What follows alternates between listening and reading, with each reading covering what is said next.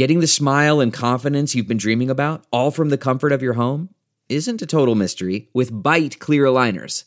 Just don't be surprised if all your friends start asking, "What's your secret?" Begin by ordering your at-home impression kit today for only $14.95.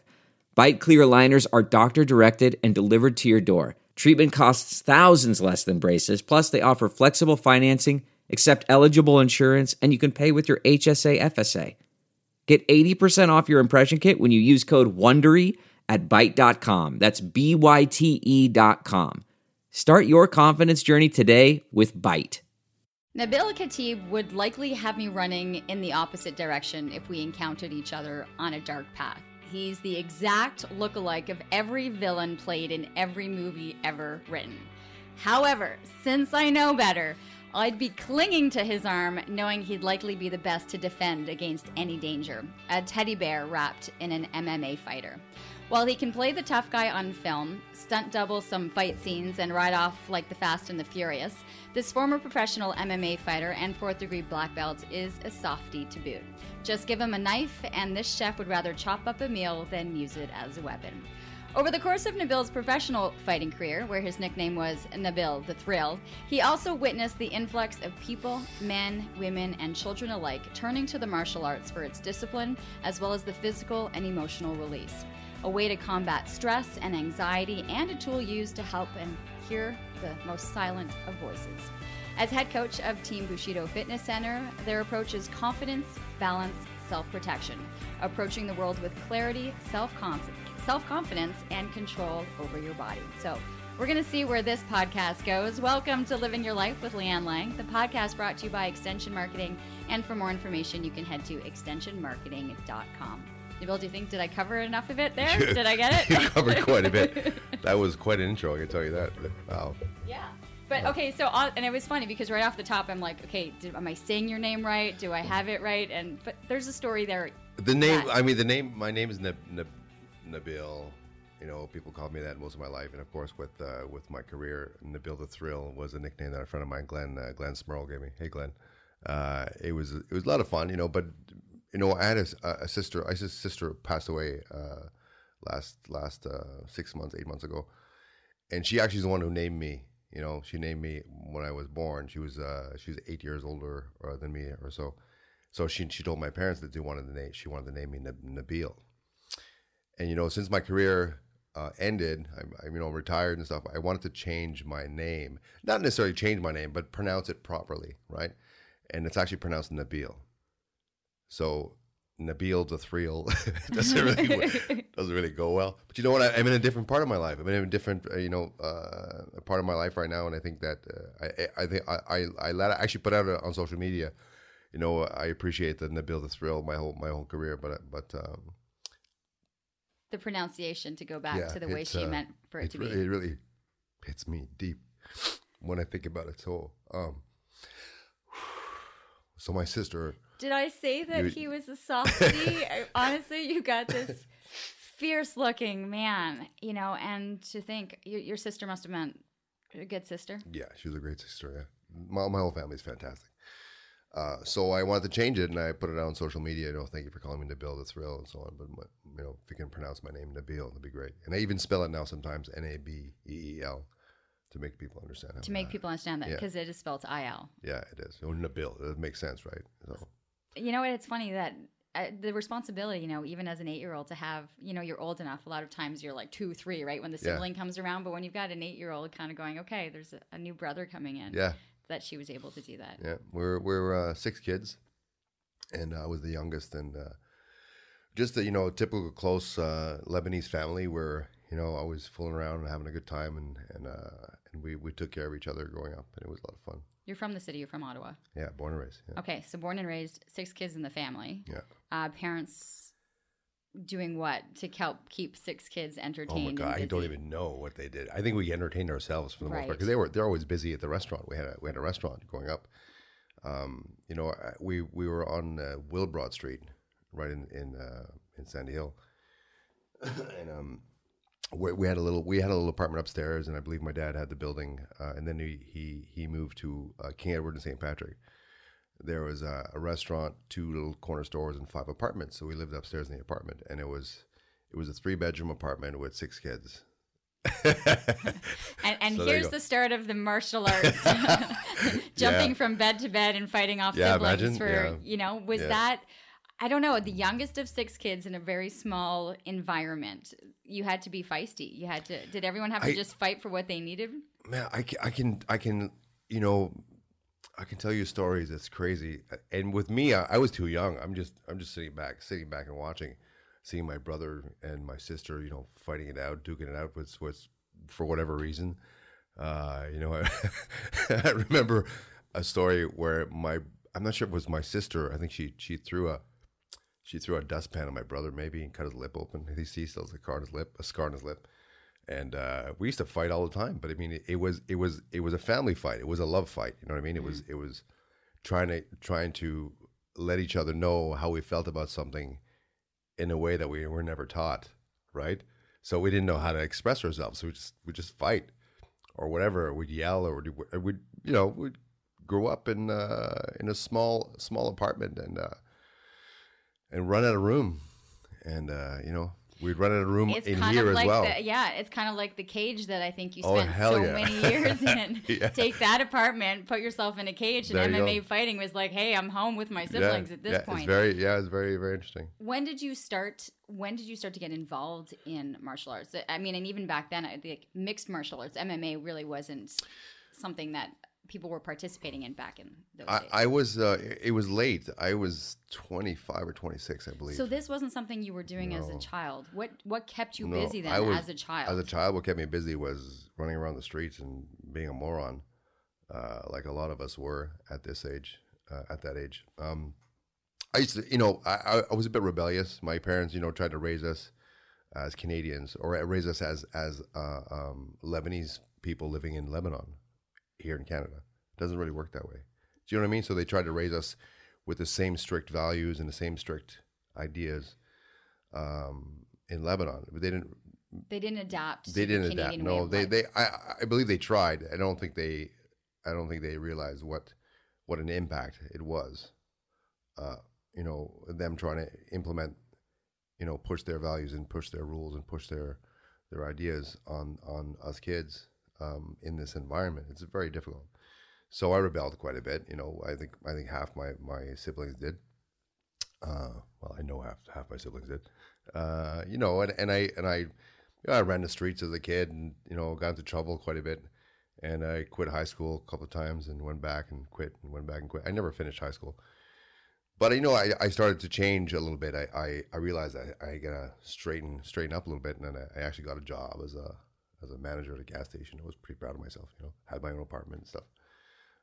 But later on in life, things got really difficult.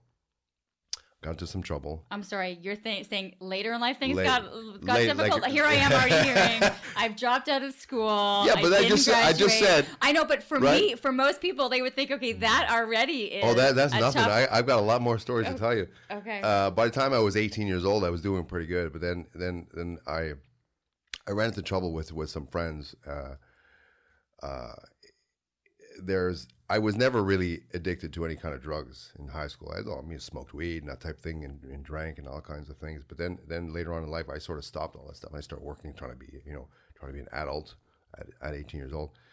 Then I got caught with doing not caught, but I got caught into doing some drugs, which wasn't really something I was into, but it was like I was out one night with some friends and tried it out. It was a different drug I never tried before, and that was a very difficult time for me.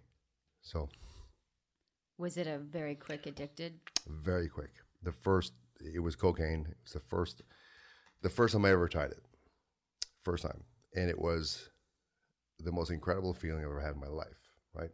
So going from a difficult childhood, and going from a lack of confidence and all these difficult times I had, I did this drug, and it turned me into a superstar. It was incredible, and of course it went all downhill from there. So okay, well, can you stop for a second? Yeah. Because right now we're hearing in the headlines, right? You've got these good kids going to a party. They take this one, and their entire life in a split second is over. Yeah. or the life that they knew until they hopefully are able to fight back and to move forward. But when you read the headlines, when you see the stories that are going on, when you see the fentanyl issues, like, do you have any connection to these stories? I do. The only issue that I have with it is that I don't. Well, the only issue, the problem that I have is that I don't really understand, right? Because I don't know what fentanyl does. I don't know what this does. I don't know what these things do. I know that they change your, you change you, how you feel and how you're acting. It makes you high and whatever. But I don't know what the feeling is. But I know what cocaine did to me. Whether it's cocaine or fentanyl or acid or whatever the drugs that they're using, it's always something that they use to hide or get away from whatever's happening in their life. I get that. So for me to to understand it is very difficult, but for me to know that it is a difficult thing to get away from, I know that 1,000%. Whatever the drug is, and however it makes them feel. When you do it this one time out with friends, what happens when you wake up the next day? Like, what was... First thing I thought was, wow, that made me feel pretty incredible. I was playing pool like a superstar. I was talking to people like I was a champ of anything I ever wanted to be. And then I started saying to myself, wow, this stuff must make a lot of money. So what do? I started selling it. And then, my attitude, I turned into a real moron, to put it lightly. What was family reaction or your siblings' reaction to knowing what you were doing? They didn't know. I don't think they knew. They didn't know for a while until I think they started realizing there was problems when I was missing in action, when I wasn't showing up to events. Then I think they started realizing that there was an issue, because I never really talked to them about it. I just did what I did. How long were you able to maintain this lifestyle? You call it maintain? If you want to call it maintain. Well, you were functioning. Yeah, you were selling. functioning-ish. You were a criminal. Like, I'm going to say, I did not add criminal to the intro. Nabil, definitely. Yeah, I didn't want you to add the criminal part until I tell you now. It's the first time you hear this. You don't know this about me. No. Not many people know about this, because I don't really. It's not that I don't want people to know about it, but you mean, hey, so how you doing? So yeah, I was a crackhead when I was 18. It's not really a conversation piece, right? So. But if you want to talk about... Especially with the work that you're doing with so many people, right? Yeah. So how long did this stage... I'll say that. It was about 5 years. Wow. 5 years, yeah, 5 years. And then I ended up on the street for a bit, and that was difficult. But you know what? When they say... They talk about, drug addicted people, they say that no one can help them until they hit rock bottom. Then it's up to them to change.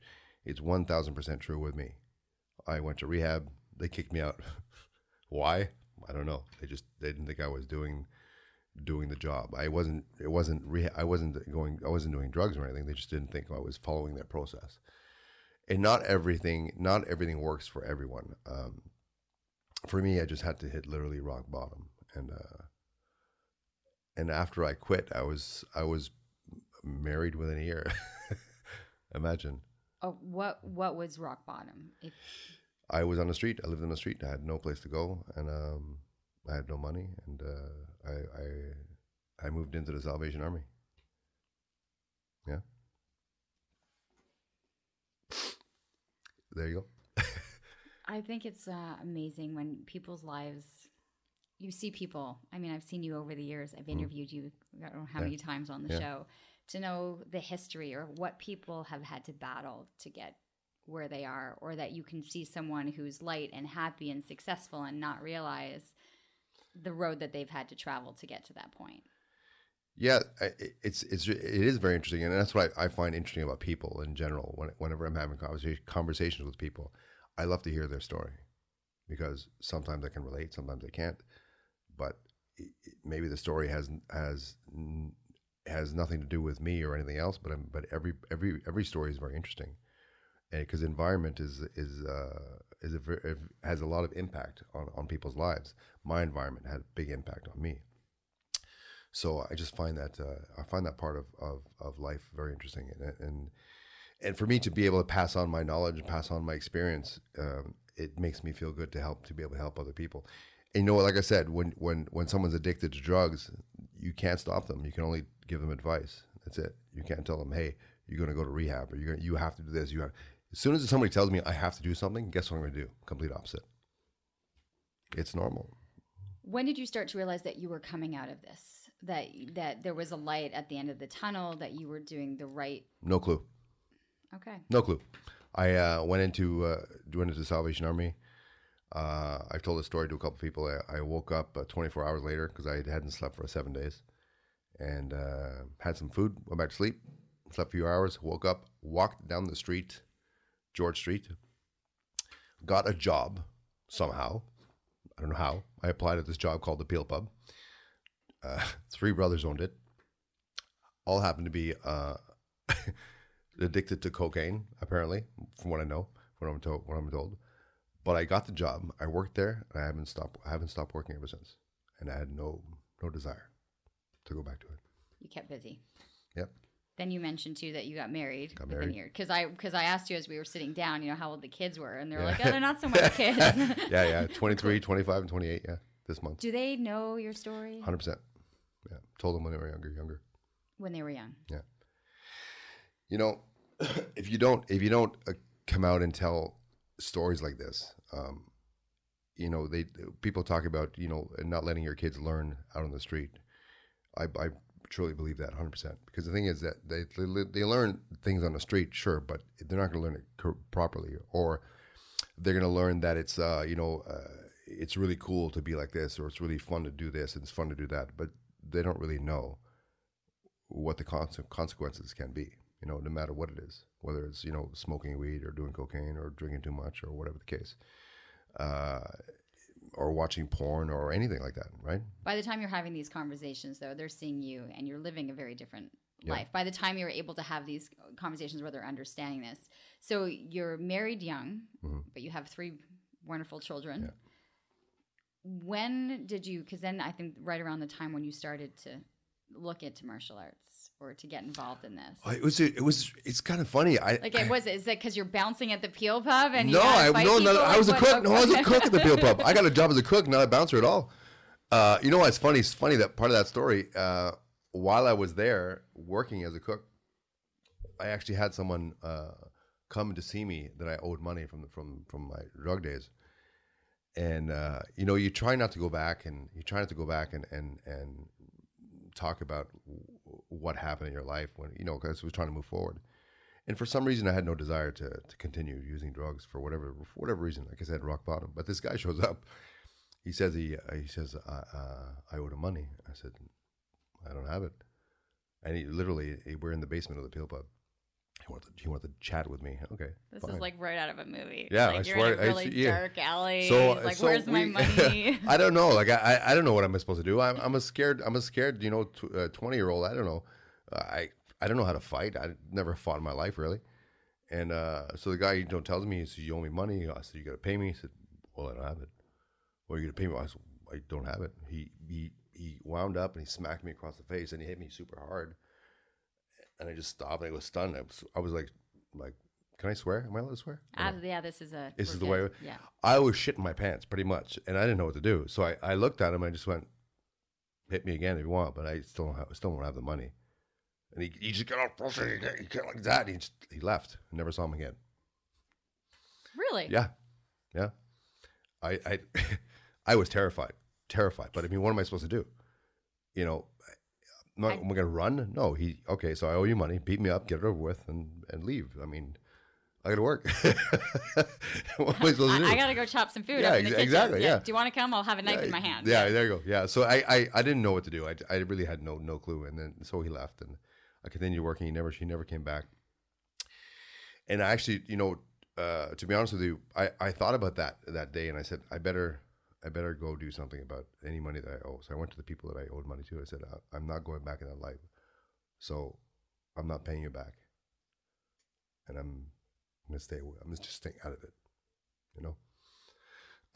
And, you were able to walk up to people who you owed money to. Yeah, not that much money, to be honest with you. Okay. But I said, I'm not going back to that life. So I'm not going to be paying you. So you have to take it as a loss. And if you have to do something about it, then do something about it. But I won't. And is that liberating? Yeah, it was. Yeah. Well, and you're not always looking over. Were you scared that you were always going to be looking over your shoulder? No, not really. Maybe it's sometimes, but not on a regular basis. It wasn't that big of a deal to me, to be honest with you.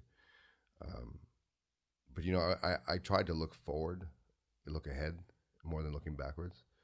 So that's what I was doing. I was really enjoying working at the Peel Pub. It was fun. You know, I missed the kitchen. You know, and even though the owners were a disaster and there was missing food and missing this and not having enough food to serve the customers, it was still fun. And I was running around. I'm like, I'm really taking control. I'm just a cook. I wasn't even a head chef. The head chef was a moron. He was terrible. And so I'm running around, you know, trying to make sure the customers are getting their food properly. So it's a service thing. I loved to serve people. I loved it. So anyway, so I got married and then started moving on to different restaurants and yeah, I just sort of built my way up, and I worked at a few different places. Even though I was a cook, I still was a cook, but I really wasn't a chef, right? So every time I moved to a different restaurant, I would move up a level, right? Move up a level, just like in anything in life, right? You move up a level. There's one place I wanted to work so badly, the Chateau Laurier. I said, I got to get in this place. I got to get in there. I love this place. I think it's fantastic. I've handed resumes over and over and over. Nothing, no phone calls. It's a really cool kitchen. Have you seen? Yeah. Yeah. So I finally bullshit my way in there. So who's the head chef at this point? At this point, it was yeah, right. It was Keith Jones, a big dude, British dude named Keith Jones. Probably 6'3", 6'4". He had the big chef hat and he wore clogs. So like he ends up being 12 feet tall. But so I walked in one day. I have this photo album of my pictures of food. You know, it's like just a catalog of my work. I walked in one day in the office and I said, I have an interview with the chef, and they said, Chef Nelson. Yes. I have no clue. I don't know what the guy's name is. I have no idea. They said, what time? I said, 11 o'clock. They sort of looked at me confused. They called the chef and, you know, they're on the phone back and forth. And they said, okay, the chef will see you. So I go in the office and I walk into this huge kitchen in the banquet hall where they get the banquet food ready. And I'm like, I am out of my element, but you know what? I'm gonna get this. So I went and I had a meeting with the chef, and the chef was like, he introduces himself. My name is so and so. I said, I'm Nabil, and we had an interview at 11. Yes. You totally made this up. Yeah. I said, you called me last week. You said, come in. Oh, that's strange because normally we have our services at 11:30. And it's very busy. So, okay, no problem. So we sat down and went through my stuff and went through my pictures and went through my resume. Started the next day. So, sometimes, and I told him that. Yeah. Did you end up telling him? I ended up telling him about 6 months ago. We had no appointment. I walked in and 0, 100%. I give full credit. And would this be advice that you would honestly say to 100%? If you can't listen, you know what? You try the proper way. Yes. You try it the right way, and then if it doesn't work, then find your way in there. But you know what? It's a matter of proving. You got to prove yourself. That's all it is. And I did. I proved myself. So I tell anyone that if you fight your way through without lying to the point that you're not actually who you are, right? So I did lie, but you proved it. I proved it. I wasn't something I'm not, right? And I worked there for a little while. It was fun. It was fun until I got escorted out of there. Oh my God. What have I done? My listeners are going, who and what are we going to be talking about next? Listen, you know what? I'm a man with integrity and pride, and I'm also a protector of the people, apparently. This podcast is brought to you by Extension Marketing. They are a new breed of marketing agency that acts as your virtual marketing department, designing and implementing cost-effective marketing strategies that will grow your business. I can speak to this personally, as I've been using the extension marketing team to help me launch and grow my business. Founder Pat Whalen has been a lifesaver for me, a genuine coach guiding me along the way into uncharted territory. Tell them you're a friend of the show and receive a free 1-hour consultation. Check them out at extensionmarketing.com. So it was a situation where it was one time where the head chef was yelling at a server, and he made her cry. And I was have you seen any of the chef shows on television? Of course, but it doesn't make it right. I mean, is this like a Gordon Ramsay moment? Yeah, they weren't on TV. This is all for TV. That's what they do for TV. And I got upset over that. And then the chef was complaining that I wasn't wearing an apron. And I have like an allergy to metal, like a cheap metal, and the chef pants they give you, they have these little buckles, like metal, they turn to rust. Anyway, so I get these rashes on my stomach, and wearing an apron just makes it worse. So I tell him I can't wear an apron, Anyway, so he would give me a hard time all the time, and then he'd give me shit over this, give me shit over that, and then he made a waitress cry, and I just said, I basically told him to go F himself, really, and then he had a meeting with me in the office. He said, we have to have a talk. So going down to the office. And then he started threatening my job. And I basically told him to go fuck himself. And I said, I don't really give a shit who you are or what you can do. We went from no swear words to like 50. Too many? Was it too many? In like 30 seconds. Sorry. This is me. Hi. But anyway, so I'll tone it down a little bit, all right? I know, I'm just. So I told him to go. I told him to go frig himself, because he's such a friggin' big jerk. So there. So he was a big jerk. He really was. And anyway, so I said, I'm going back to work. I went back to work. He had security come up and escort me out of the building. He told them that I threatened him. I guess maybe he took it that way, but whatever. So they escorted me out of the building, and then we had a meeting with the union reps, which didn't do anything. They didn't help. Yeah. So it was fun. Still go by the Chateau Laurier and appreciate the beauty of the building. Of course, yeah, of course. Really is I just cool didn't appreciate kitchen, the person that worked there. There's some great chefs that have been through there. There have. I know. I've done so many events there, and I know the chefs well. Like, yeah, I worked with a man named Kenton. Kenton was really, Kenton? Yes. He was such a sweetheart, and it was really fun to work with. I still talk to him today once in a while. Yeah, there's like a fraternity of really interesting chefs I find here. Yeah. And between all of the major hotels and the banquet halls, there's something to it. When you're at the top of the game, it's really quite interesting. Absolutely, yeah. But the business is so difficult. I mean, you talking about Gordon Ramsay and how he screams and whatever. It's such a stressful job. I get it. Like, I understand it. Totally understand it. It doesn't make it okay for people to be screaming and whatever. I worked in a restaurant in the hotel. At the racetrack in Montreal, a place called Hippodrome, and the chef there was probably 5'5", and German, and spoke with a heavy German accent. And he used to curse all the time whenever he get mad. He'd throw frying pans across the room. It's a stressful job, and I get that, but it doesn't make it okay for them to be, yelling at us and that type of thing. When you go into a restaurant, what do you order? Me? Yeah, like what kind of food do you appreciate? Everything. Yeah, but I'm a steak guy. See, a good steak, steak. medium rare. But do you appreciate medium rare? That's the only way you can have a steak is medium rare. We have people when people come over for dinner and anyone says like well done, it's just like yeah. What are you doing? We can't serve you. What's your husband like? Oh, it's medium rare. Yeah, course, no, but and he does the barbecue, and it's don't even bother. Like, we can't serve you. We can't serve you well. I'm sorry you want it. I'm sorry you want it well done. We can't be friends. friends. The door's there. We can't be friends there. Yeah. Okay, so we got chefs, we got everything. I want to get into when is the first time that you walk into a martial arts studio and why? I was at the Chateau Laurier. Yeah. So one day I was working, and a gentleman came up to me. One of the guys I worked with, I can't remember his name. He says, he's learning some jiu-jitsu moves. And he goes, it's really cool.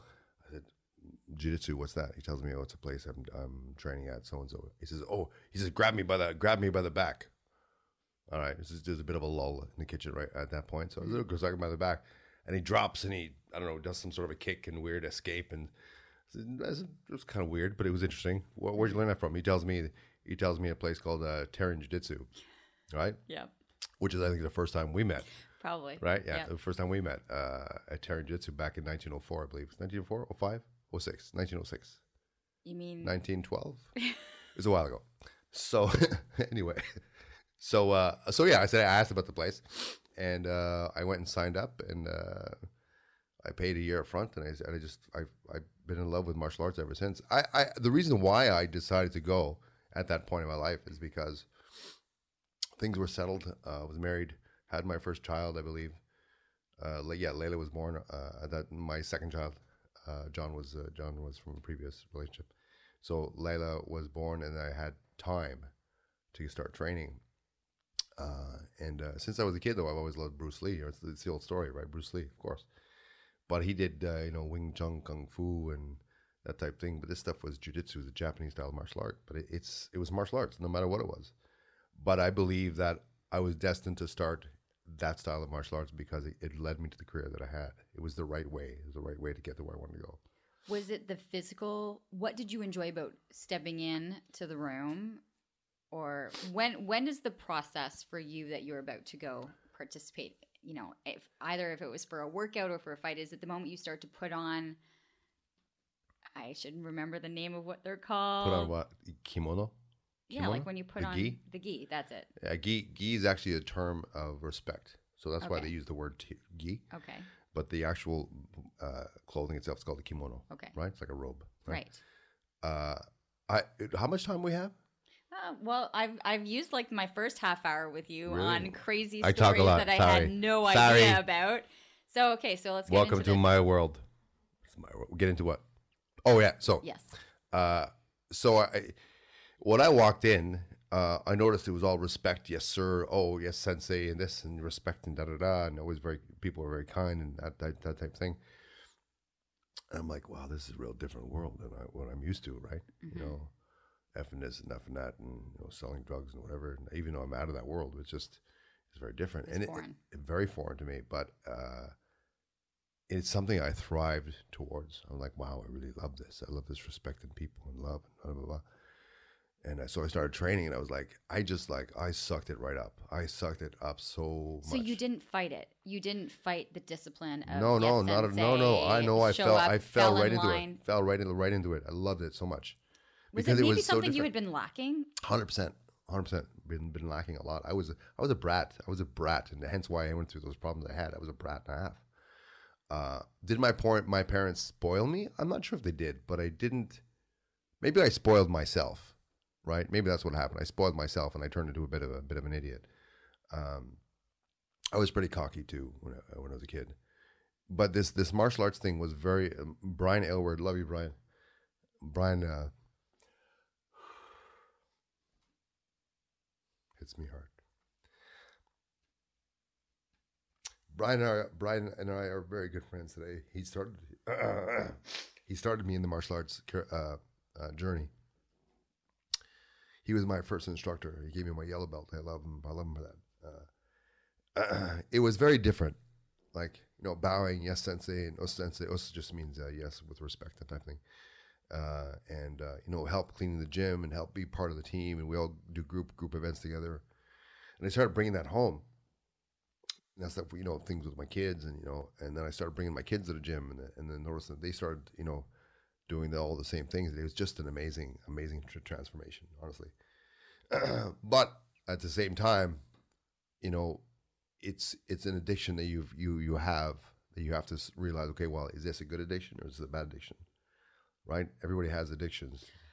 Right? I almost feel like it's like a split experience. While Yeah, one side of your brain is being calmed and following order and discipline and respecting the nature of what it is that you're doing, and then the other side is like not violent, but it's almost like a choreographed attack or outlet or physical. It's like two things battling each other at the same time. Right. So here's the interesting part about the martial arts. So the martial arts part. So when I talk about martial arts, there's martial arts and there's fighting.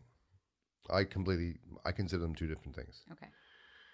When you watch a martial artist doing a technique or a move or whatever they're doing, maybe it's on stage or maybe they're demonstrating, you have to look at it as an art of the body, right? It's an art of the body, how the body moves, how the body reacts, and how some things will react differently and some things will move a certain way, that type of thing. But fighting is different.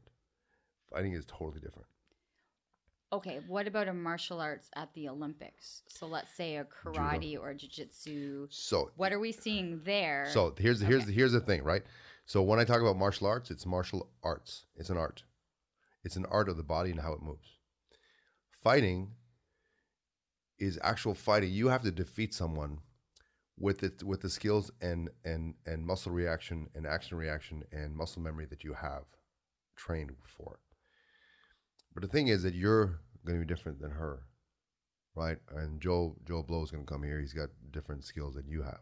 So I have to sort of adapt. If you're doing karate and you're doing a kata, which just means like a demonstration of certain moves, right? If you're doing a kata, this, kick, move, and you're doing it by yourself, and you do that against someone who knows the kata, maybe someone who doesn't know the kata, you're going to have two different reactions, always. So that is an art. Doing your kata, your karate kata is an art. It's an art of movement and certain movements, certain kicks, certain punches. But fighting is more than that, way more than that. It's up here as well. Okay, you're pointing to the mind. 100%. How painful?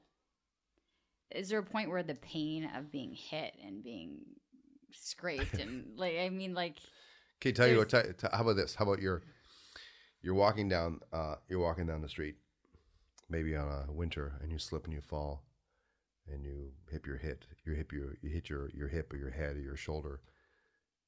How much does it hurt? Does it hurt right away, or does it hurt only a few seconds later?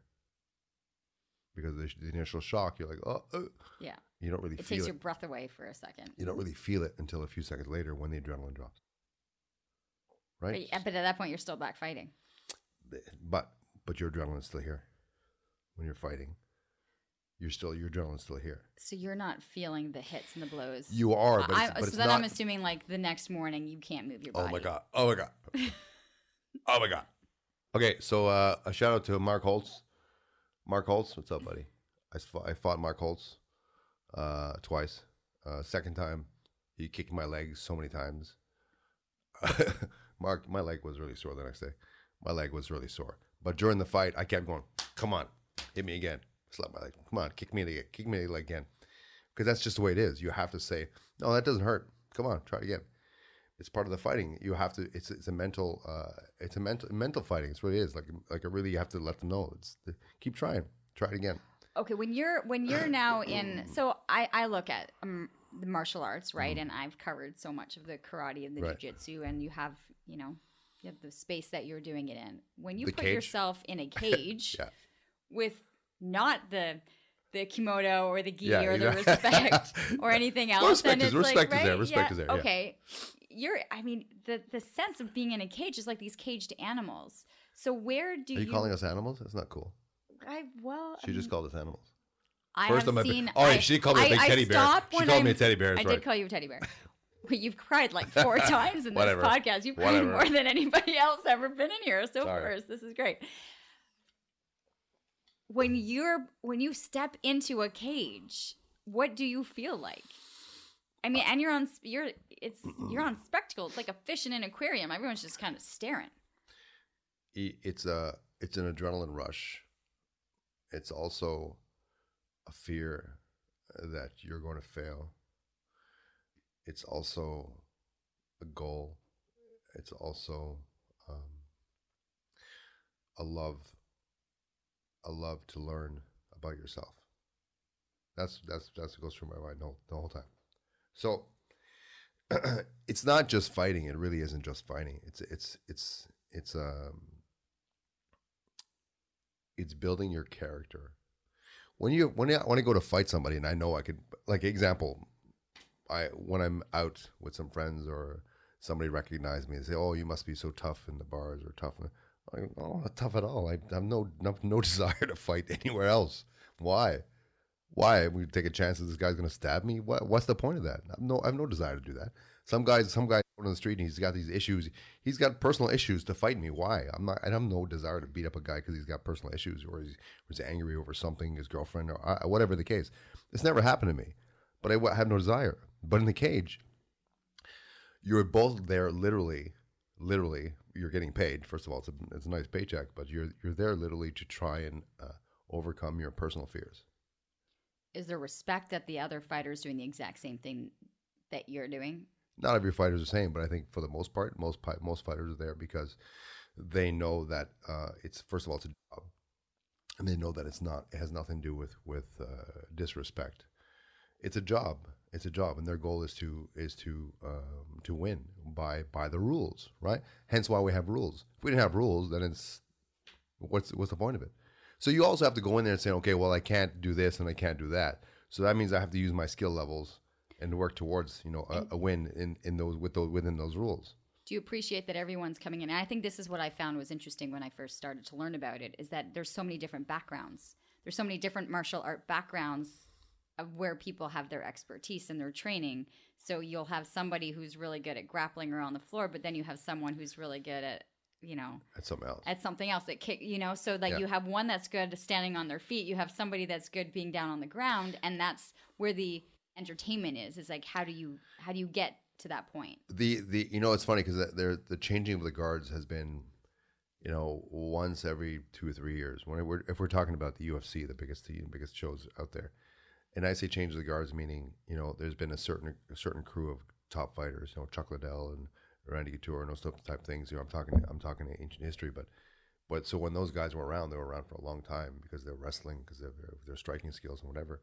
But then a couple of years later, all of a sudden there's a whole new crew. Now these guys are sitting aside because they're older or there's a whole new set of skills being added to their repertoire.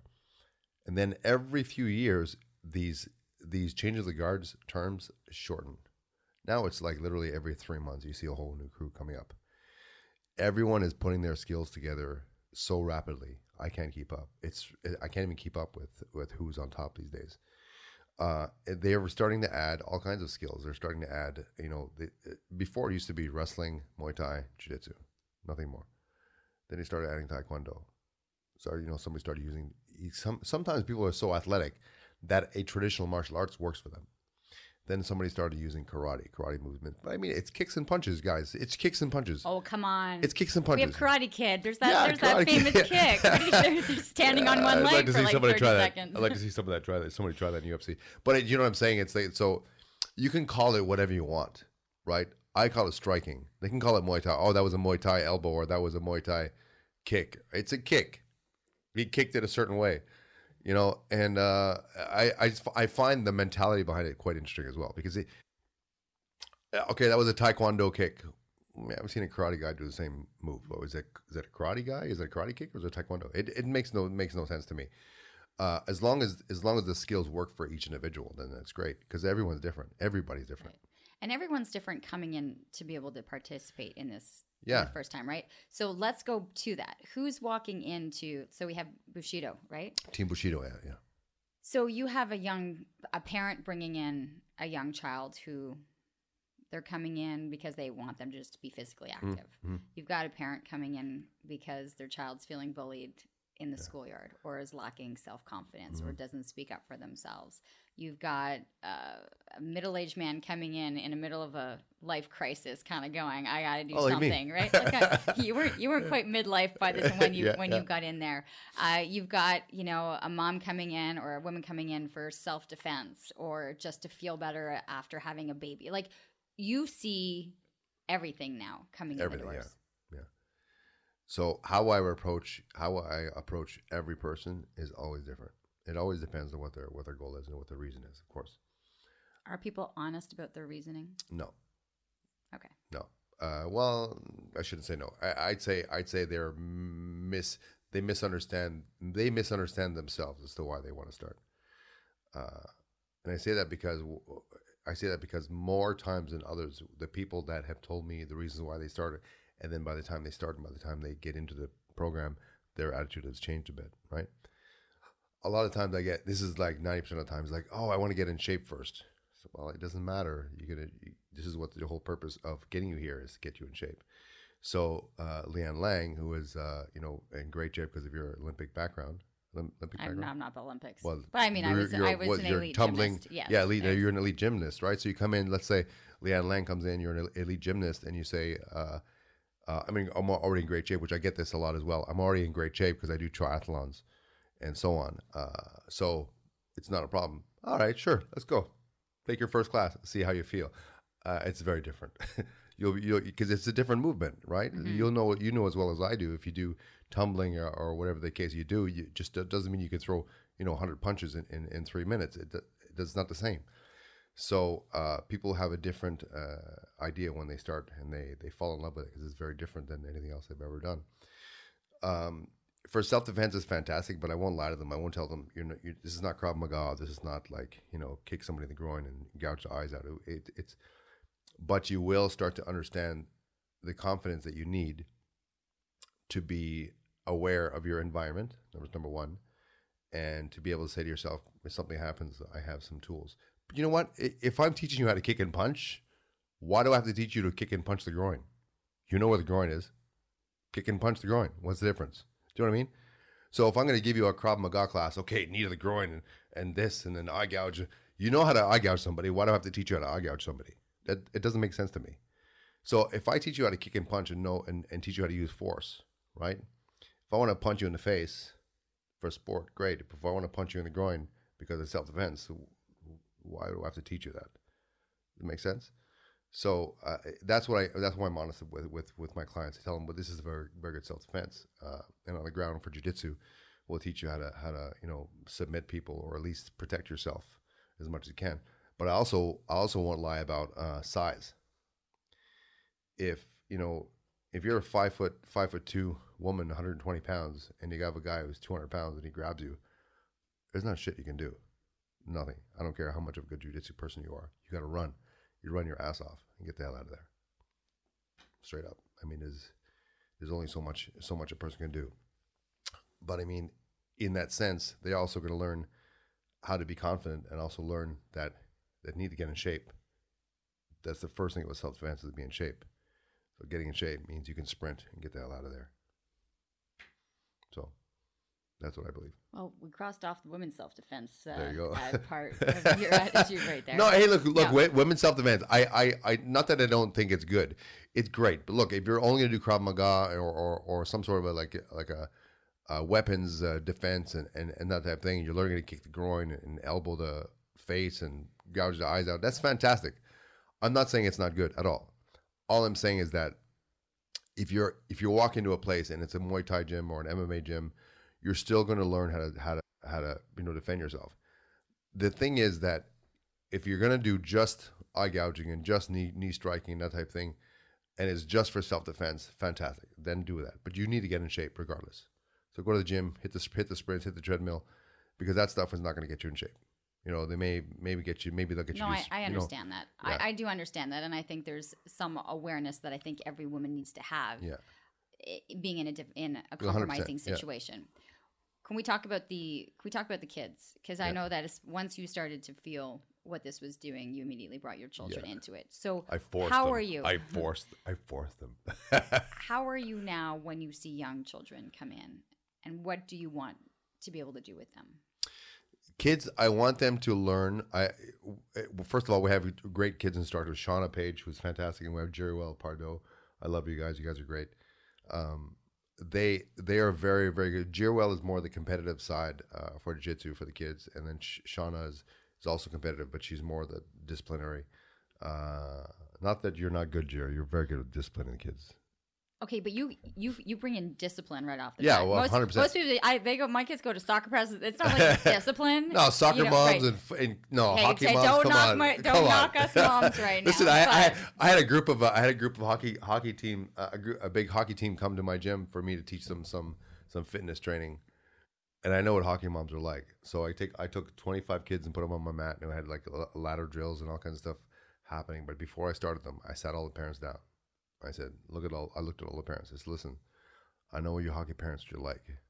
Right now, the kids are on the mat. They're my kids. So, and they went a few times. Yeah, So, I'm used to being coached, so Yeah, of course. I'm the parent that drops off and Yeah. then picks up. Yeah, there you go. because Smart. the 2 hours they're Have at to do it. training, it's the coach's Have response. to do it, yeah. It's them, and if they're out of line, please, put Yeah. them in line. Discipline is discipline. it's very important for the kids because it falls in line with home. It falls in line with school. We are a school, so we have to teach. So what we're doing, we're not going to just teach kids how to beat each other up. They still have to learn how to respect their leaders, respect who's coaching them, whether it's the teacher, the mom, the dad, or the martial arts instructor. It's just important for them to realize that you're in an environment where you're learning, and if you're not going to be able to learn if you're sitting there fooling around. It's simple as that. Who have you seen the classes most benefit? What kind of children? Really, kids with the ADHD and ADD, and we have one child who's autistic, and man, it has helped him so much. I love that kid. He's a sweetheart.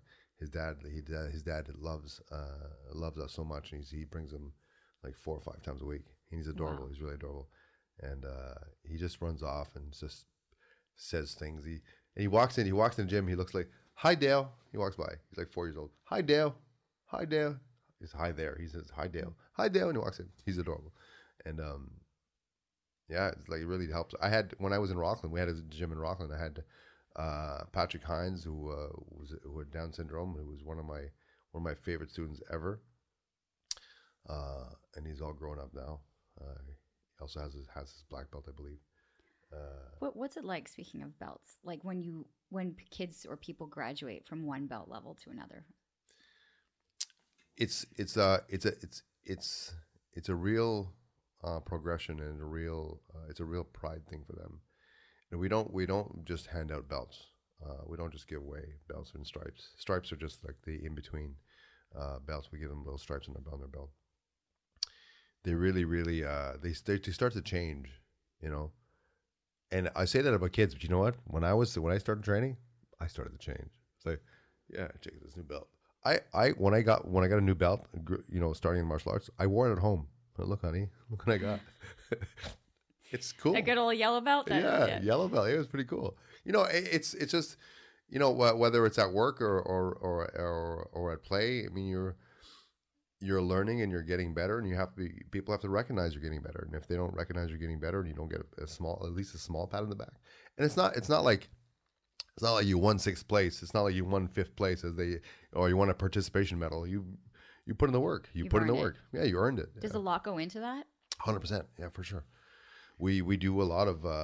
We make sure that they learn the techniques and they're done properly, and at least if they're putting the effort. I mean, if the kids are just physically unable to do certain moves, as long as they put forward the effort towards it, and we know that we've tried it 10, 15, 16 times, and they just can't seem to get exactly perfect, it'll come. But they're putting the effort. That's the important part, right? And what about the middle-aged man coming in who says, I'm already in shape, but I want to try something new, or I want to get in shape? Do you just smile when they walk in the door? Always. I always smile. Smiling is important. Otherwise, they'll run away. What's usually the trigger for them walking in? A lot of times, like almost every single person that comes in, I want to get back into shape. It's always, I want to get back into shape. I always take it with a grain of salt and go, okay, well, you're never really in shape, really, compared to what you've ever done before, because it's different. Hence what I was talking about earlier about, whatever sports you did before, it's not the same. Sometimes we get big muscle guys come in and they want to try it, but they don't usually last because it's a passion, right? You really have to understand it's a passion. So if you're a bodybuilder and you actually enjoy it, I hate lifting weights. I hate it. I do it like 6 times a week. I hate it. I was going to say, you look like you lift weights. Yeah, so but I hate it. Yeah. Okay. I don't like it. I only do it because I don't do enough of the other training. I didn't do a lot of lifting when I was fighting through my career. It's just so much work. Jesus, these things are heavy. Why the hell they put these things there? Anyway, lifting weights and putting them down. But yeah, so some people have a passion for lifting weights and building the muscles and the inflammation of the muscles and so on. It just doesn't do anything for me. People love that, and you either love that, or you love the martial arts, or you love You can love both. Very, very rare. Honestly, very rare. I'm sure there is, but it's very rare. I have a couple of guys that do lift weights, but they don't lift weights to the point of, Okay, they're not trying to be. Yeah, they really do. They do. Be on it's stage a supplement. at a show. Yeah, right. yeah. So if you find somebody who does stage work, okay, you don't find them in the that gym. I see. Yeah. But I think you can have people who enjoy being at the gym lifting weights and going to a class. Yeah, but not to the point of being on stage. Yeah, you're right, 100%. When we first started our gym, when we first restarted our gym in Ottawa, we were in the back of a bodybuilding gym. They had a small space, and we tried to bring a few guys in, and we had one or two guys come in, and there's the muscle mass they couldn't keep up, and they said, I'll just keep lifting weights, and there's nothing wrong with that. It's not what we do. So you have to really have a passion and patience, because not everyone progresses at the same time. We're going back to the belts. So some people will take 3 years to get a blue belt. Some people will take 5 years. Some people will take a year and a half. It all depends on how much time you put in, if you're physically able, if you're learning a technique fast enough. I'm the worst when it comes to learning technique. Nowadays, much better. But when I first started, it took me forever to learn anything. And I'm physically not. I mean, people say, "Oh, you're an athlete." I'm not an athlete. I'm like the worst athlete you'll ever meet. I have a slow muscle fiber.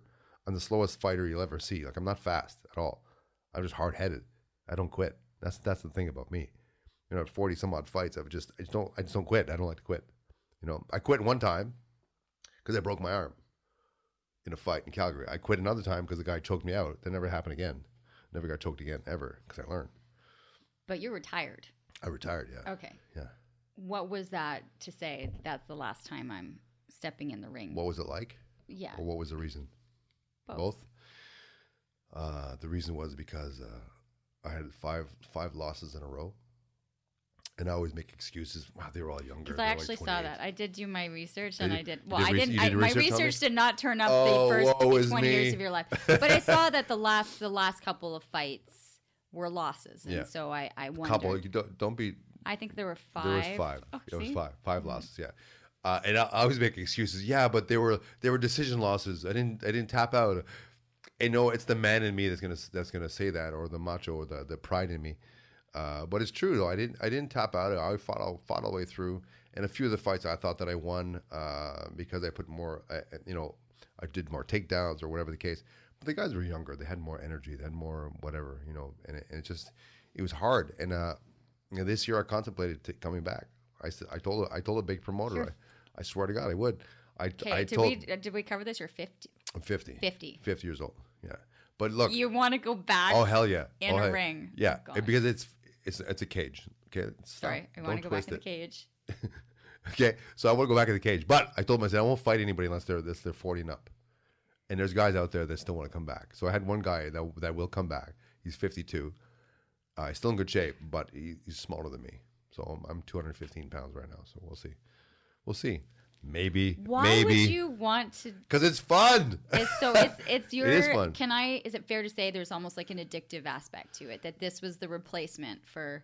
It could be. Yeah, it could be. Yeah, but I mean, I haven't fought in 5 years, so it's not. I wouldn't call it. Are you not enjoying not hurting every day, and that your body isn't sore or? My body's still sore. It is. Yeah, it's always sore. I mean. Your nose is a little sideways, like mine. Like mine. I've broken my nose so many times that mine's like. She just mentioned my nose. No. What's wrong with my nose? Yeah, it's true. I had 5 surgeries on it already. Yeah. Okay. How many? I've broken it 3 times. How? I was a gymnast, so I landed on my face a lot. But you're not supposed to land on your face when you're. No, but when you don't rotate I'm supposed enough, to get my face punched. Yeah, trust me. I was waiting for the 3rd break or the 4th break so that I could actually have it fixed when I was lying on the table. Yeah. I'm like, could you just make it smaller and not as pointy? But that opportunity. Can you breathe? Yeah, I can. So I have a hard time I didn't qualify for the. Can you please make my nose not look like Barbra Streisand? So. In closing, because that's how fast time flies. It does. Well, not everyone can go to, there's people that are listening to this in all different places. So what would you recommend when people are trying to find a place or an instructor, or when they walk into a gym, to a martial arts studio? what are the questions they should be asking, and the environment? Like, what do you want them to have as their almost like their mission statement? It's very important for you to be happy and comfortable with your instructor. End of story. It doesn't matter what martial arts you do. And if you've never done martial arts before and you really don't know what martial arts to do, you can look up videos and stuff, but you know what? You won't really know until you actually do it.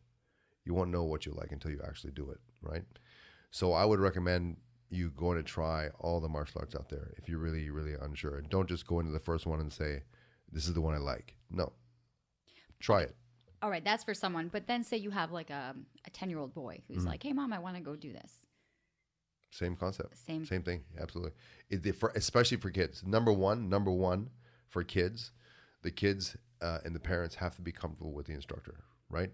If you're comfortable with that one instructor and there's no one else that they're comfortable with in that environment, then go to a different place. They have to be comfortable with the instructor and the instruction and the whole environment of the gym, bar none. That's one of the most important things. Whether he's learning taekwondo, jiu-jitsu, or karate, or whatever the case. Because if the instructor is teaching them correctly, whether it's the technique or anything else, it's a matter of what they're trying to build in this child. The character is number one. You're building a character in this child. Trying to build their confidence, trying to build their self-esteem and that type of thing. Whether the technique is done properly or not, that's important. But way more important is the character of the individual for me. And will you be able to see that if you have an incredibly shy or introverted child, to put them in that environment? How can you tell that there's a connection? Well, if a child is shy, and it takes 2, 3, 4 times for them to sort of open up to the instructor, as long as you see progress step by step, a little bit by bit, which we see in our gym a lot, then they're in the right place. And that's what I tell parents too. I said, look, I'll tell them. I said, bring them in and let them.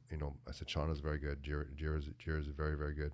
And then when they start to realize that they're in good hands, then they'll start to open up and then they'll be more comfortable with the instructor and then start doing what they're told. And because a lot of times they'll sit back and be shy and not do any technique because they're just either scared or unsure.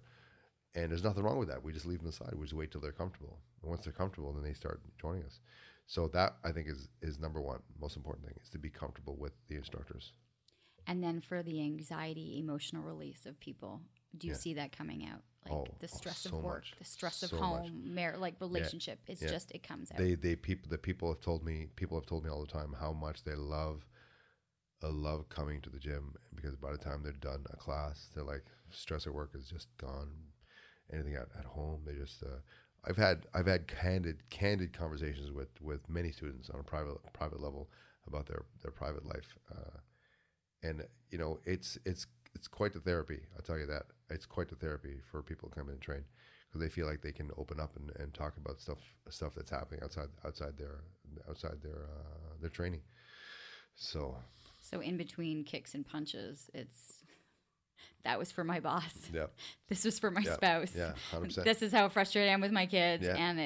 There's. Hey, listen, I won't lie to you. It's happened to me. I've had days where today I wanted to go do this and go do this and go do this to and then do this because of that happened. And then I said, I have to make sure I get to the gym. So I go to the gym, and I did a workout for about an hour and a half. And by the time I was done, I was like, I'm not gonna do any of that stuff.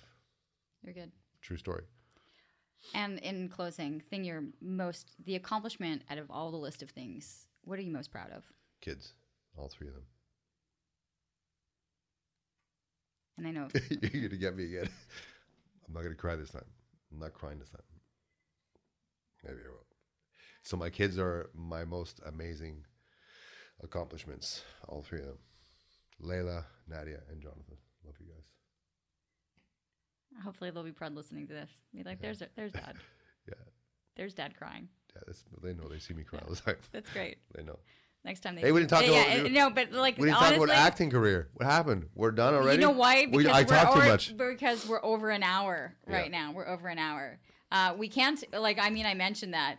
He wants to act. He's doing stunts. He's doing fight. You are acting. I should say. I've seen some of the. I saw some of the demo. Yeah, there's lots of stuff on your. There's stuff on your website. Yeah. There's even him chopping. So we'll send people to your website. I do it. Yeah. Yeah, because I saw you chop an onion. Wait, there was an onion. Chicken. an onion, celery, maybe. I don't know. Yeah. Mushrooms. Or something. Anyway, you had the proper technique down, and it was just like chop, chop, chop, chop, chop, chop, chop. You know that audition was for McDonald's, and I got it. I got the gig. It was McDonald's. Yeah, it was a McDonald's commercial. And you know what? They only saw my hands. That's all they saw was my hands. I know, but were you chopping away? I know they didn't get me chop nothing. But that was the audition for. They wanted me to chop vegetables. Okay, and I was washing lettuce for McDonald's. That was weird. I will say though, my description of you, because I saw some of there's pictures of you in character. Right. Like you are exactly that, like right out of like Die Hard villain, right? You've gotten cast pretty well. I'm a cop or a bad guy, either one. It's like a cop or a bad guy. Yeah, there's like no in between. I want to be the daddy. I want to be the uncle. I want to be the whatever, the neighbor. But no, it's always a cop or a bad guy. Can you memorize scripts pretty easily? No, and yes. Although those don't usually have long monologues. The cop and the bad guy. It's usually my lines are pretty good. Yeah, my lines are pretty good. They're not monologues, but the lines I have to memorize are more about the situation and my goal, really. So the lines are important, but it's more about getting through the goal of what the situation is. So sometimes I can ad-lib quite a bit. But you're allowed to do that. Yeah. Especially if it's a fight scene. Yeah. Those are really well choreographed. I haven't done one fight scene yet. Not one. That shocks me. Yeah, I know, that right? Shocks me. I've done like a dozen films or so, and not one fight scene. Who do you compare yourself to as an actor?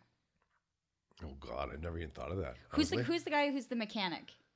Do you know who I'm talking about? Chris. No, that's the mechanic is. Oh, tell me. Too bad we're live with. Oh my gosh. Something. That's who you remind me of. Really?